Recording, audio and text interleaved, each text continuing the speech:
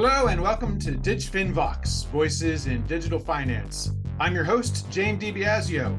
If you enjoy the program, give us a like, subscribe, let the algorithms know. My guest today is Andi Taufan Garuda Putra. Taufan, founder and CEO of Amartha, a Jakarta-based fintech that is providing services to small and micro-sized enterprises in rural and village areas across Indonesia.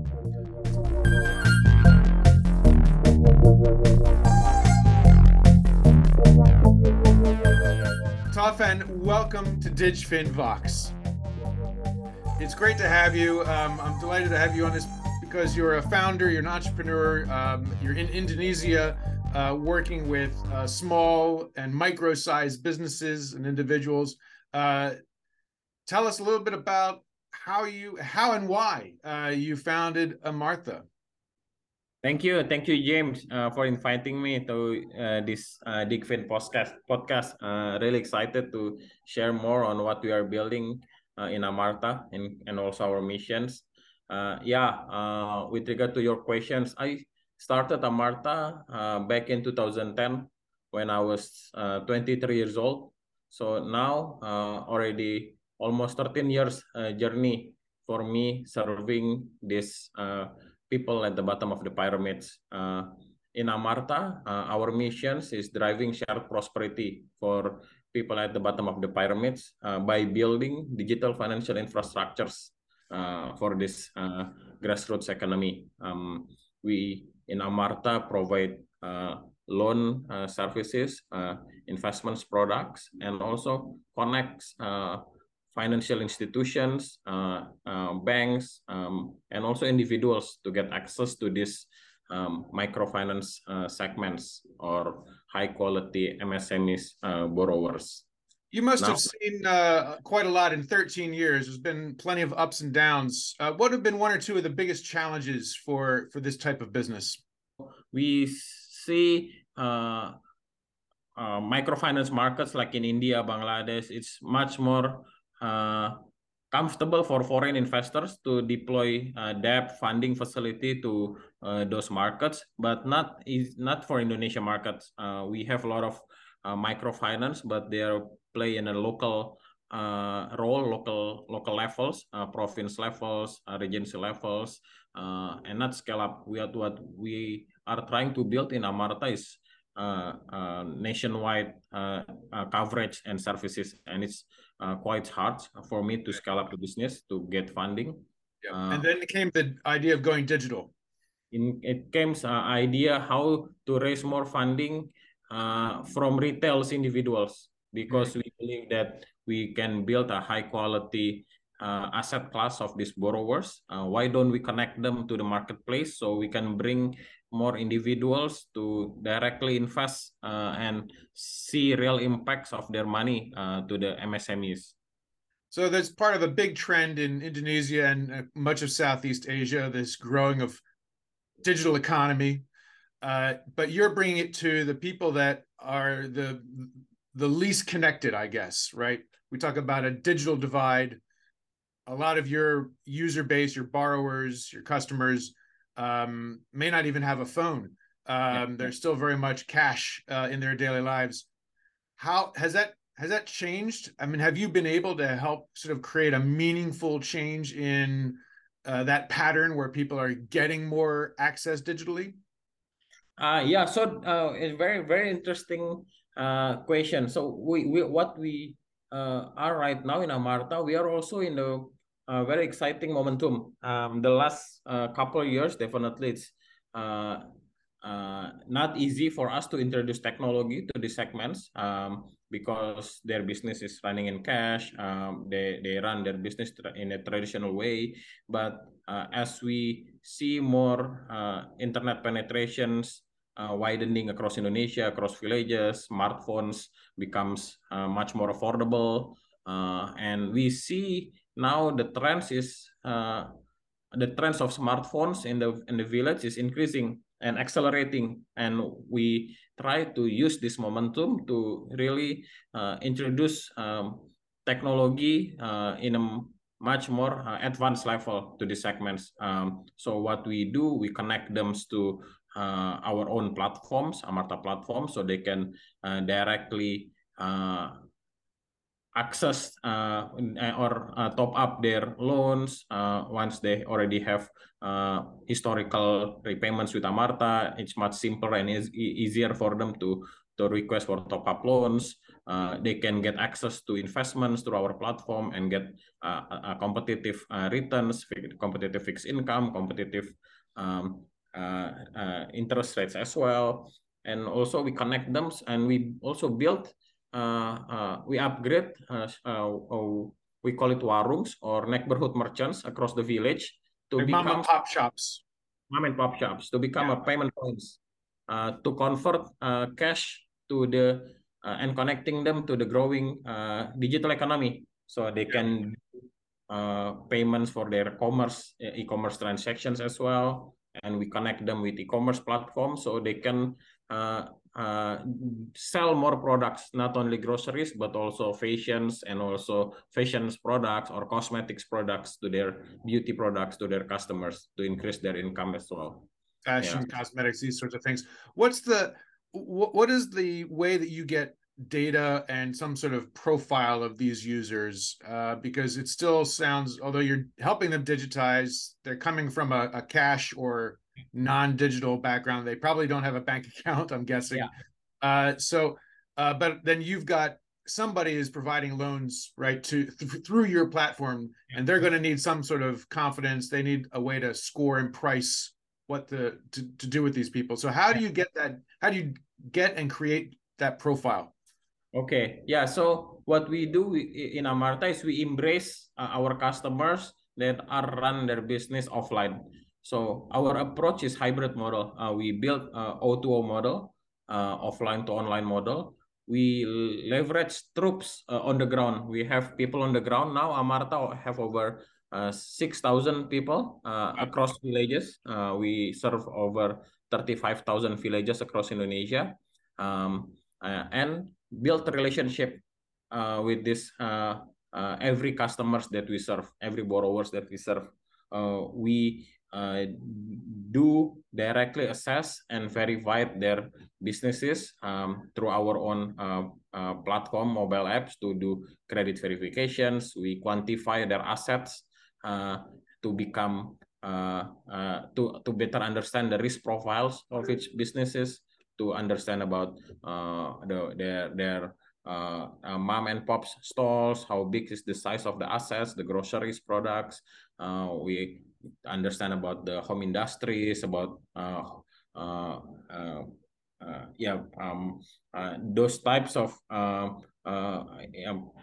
assets that they use to do their business. We quantify it, and we build our own proprietary credit decision engine, so we can risk profiling our own customers, and these platforms help us better understand the risk of this offline or traditional SME segments.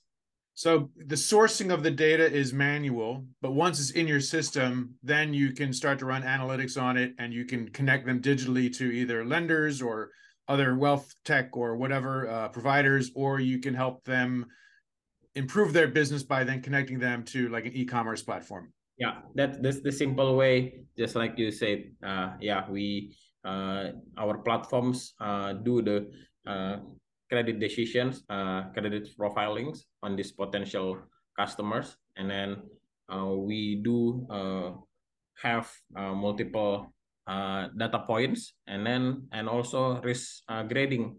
So every institutions or individuals, they can align with their own risk appetites. They want high risk, high return, low risk, low returns. It's there in the marketplace, either farmers or traders or fishermen or other types of any types of micro businesses. How attractive are these to your partners, say a bank or an investment or an insurance partner? Because on the one hand, you have a large user base. Indonesia is a big country. At the same time, you are dealing with the lowest part of the pyramid, as you've put it. So ticket size is very small, net asset size is very small. So is this genuinely a lucrative opportunity for your partners? Actually, it's much more attractive and profitable because of this low size loans. Then we can give a competitive interest rates and attractive interest rates. Our loan size is around $300 to $500, and the interest rate is around 20 to 30% per year. And when we talk about 20% from $300, it means 60 to $90, right? So $60, $90, the amount is affordable for the size of the loans and for this size of the interest. And when we do about significant volumes, we talk about 1.2 million borrowers, and now in Amartha we are acquiring 100,000 borrowers every month. So this size of the volume that become attractive for financial institutions and individual. For financial institutions, the volumes that Amartha brings to them quite attractive because it fits with their fund size there, and also it helps them better understand the risk because the proven quality of Amartha underwriting process on this segment. So they in Indonesia financial institution, they have obligations to allocate certain portions, 20 to 30% portions of their funding to SMEs markets. And by partnering with us like Amartha, it helps them to achieve that goal of reaching these people. To achieve that goals with quality borrowers as well. Yeah, right. So they don't need to reinvent, or they don't need to rebuild their own underwriting for MSMEs. Yeah. Since you've gone digital in your business, and we've seen the whole rise of new economy type of businesses in Southeast Asia, yet you're still dealing with cash a lot. Are you finding when it comes to moving money among accounts or people paying for paying back the loans or paying a fee on the service, is that also still in cash and you have to handle that cash, or are you finding ways to either get them to open a wallet or find some other means of having them digitize their finances? Yeah. So now our business model already hybrid. So and the areas in the village that is more and the community more digitally literate, our mobile app platforms will make their life much more easier to top up for new loans, to invest their money directly to get attractive returns, 7 to 15% returns, or even to connect to the e-commerce platforms. Right. Or some locations in Indonesia, Sumatra, Sulawesi, with much more remote villages, we do still do the transaction in cash. Yes, and what we do in Amartha is as we see more and much more stable internet connectivity in the village, we told them that if you use our own smartphones, mobile app, it will give you much more comfort and security with your money, and much more simple and efficient managing their own cash flow transactions. Does that bump you up into, I guess there's two places I could see where you'd be having maybe some friction with getting people to use your app. One would be obviously companies like GoTo that have the Gojek ride hailing app. Maybe people are already comfortable using that, or Grab or something like that. And then also Facebook, I understand, for a lot of people is often their portal into the internet. So how do you convince people to use your app when they might already be thinking, oh, I've got these other ways to connect? I mean, do you have to compete against these big players, or is it a different kind of pitch? Yeah, it's a different kind of pitch and different kind of segments. If I put it that way. So if we talk about those go-to players, mostly they tap and they try to digitize urban markets, urban third tier, fourth tier segments. This then they run their business in the urban economy. And if we talk about social media, definitely it's different uh, business with us, and it's not directly competing with us. What we do in Amartha is we are dedicate our services to people at the underserved, people at the village economy, those uh, with access currently or previously from uh, traditional banks or a local cooperative or a local rural banks. So what we do, instead of you use services from those local rural banks, you can run your business, upgrade your business with Amartha services, and much more simpler and convenient as well through their own smartphones, especially when we talk about money, when they want to check their investment balance, because the interesting value propositions that what we are building in Amartha is uh, you can get attractive 7 to 15% return. Okay. We and you don't instead of you have your own savings accounts which give you 1 to 2% return. Why don't you directly open investment accounts in Amartha? You can get 7 to 15% returns. So this kind of value. There's a real incentive then when you explain it to them. Yeah. How is current market conditions changing the outlook for your business with rising inflation? And obviously macro conditions are difficult. They're probably not as difficult in Indonesia as they are in other parts of the world, but still changing situation. Is that going to have an impact on the kind of spreads you can make, and on the ability for people to continue to borrow? Yeah, if we talk about the current macro conditions, definitely we continue to follow the trend and try to anticipate what's the impacts directly going to hit to this to our customers, especially. But the main points that I also would like to highlight is we since the beginning we started the business, we built the business with profitable and sustainable angle. We grow the business profitably. Last year, the business grow 2 times. We deploy over 200 million US dollars loans. And this year, we are on track to deploy another 550 million US dollars loans to this segment. And that's in 2022. That's in 2022, and projected on track to reach that numbers.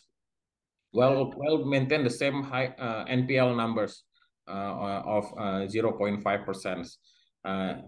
The business is healthy, and we continue to double down our impact to serving more villages, opening more outreach in the village where we haven't really have significant coverage. And it's also a difficult time for raising funds for startups or small businesses like Amartha. What is your funding situation now? And are you having to go back to venture capital companies or other sources of funding to continue? Yeah, we do back by venture capitals globally. From Indonesia, we back by reputable venture capitals investors. One of them is Indonesia largest financial services company, Bank Mandiri. We also backed by UOB from Singapore, Line Bank from Korea, Impact Fund from New York, Women's World Banking. And they are very happy to see the growth of the business and the impact that we create. So far, I think the way they see is since we build business healthy and profitable, it's less impact to the current macro fundraising climate for startups. Okay, So we so you're kind of insulated from some of that, from some of the mess going on in Silicon Valley right now. Yeah, at least so far we don't have any rush about do fundraising. We can wait the right momentum and be patient to meet with the right investors aligned in terms of missions and also visions in building this business. What's going to be your on the agenda for you for 2023? 2023. So it took us 12 years to reach 1 million borrowers. So for some people, they will see it why we grow so slow. For me as well, I'm also impatient.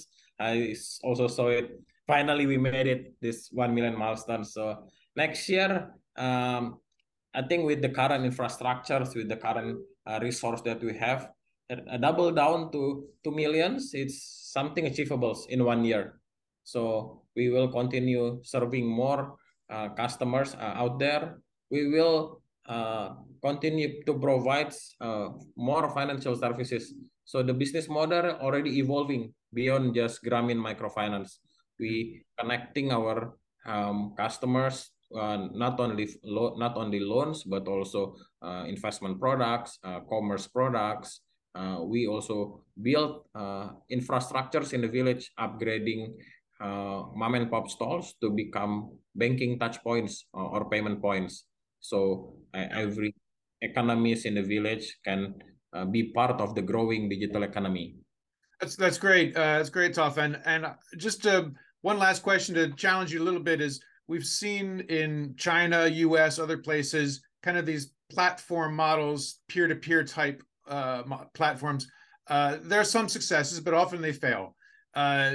So how have you look as your growth is now really kicking in, how do you make sure that you manage to avoid some of the bad luck or some of the mistakes others had, and how do you make sure you keep things on track so that you can continue to grow in a sustainable and robust way?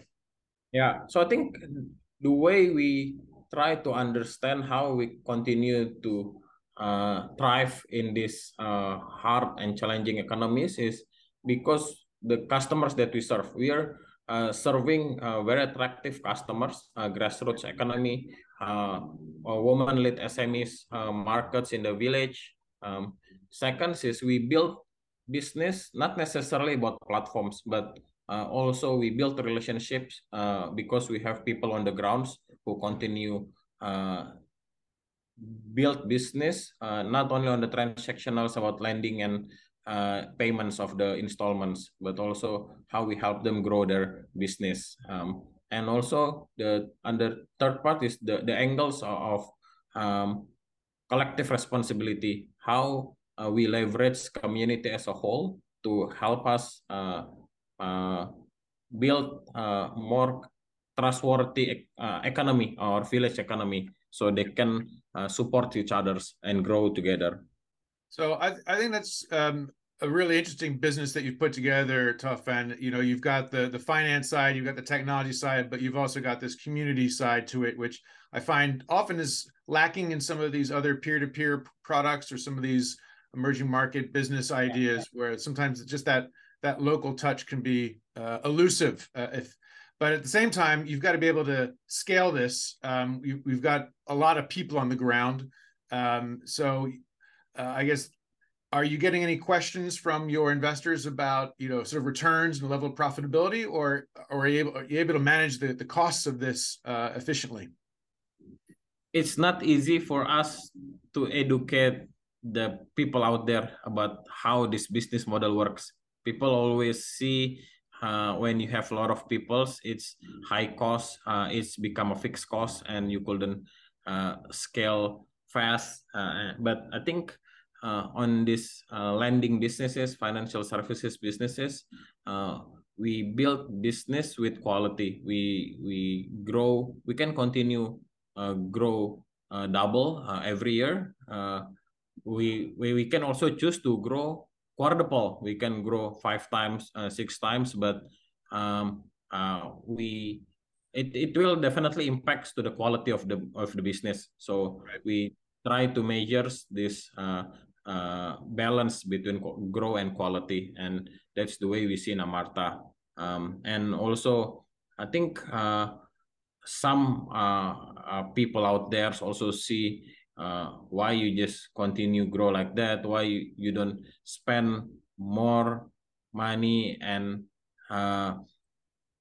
reduce and compensate revenue to growth. And then I think that's something that as an entrepreneur you need to be able to balance how you want to build a enduring company, enduring businesses. And I think it's about building a high quality revenue, sustainable growth of the company, and also the cultures of the organizations where people really own the business to the missions, to serving people at the bottom of the pyramids, especially in Amartha.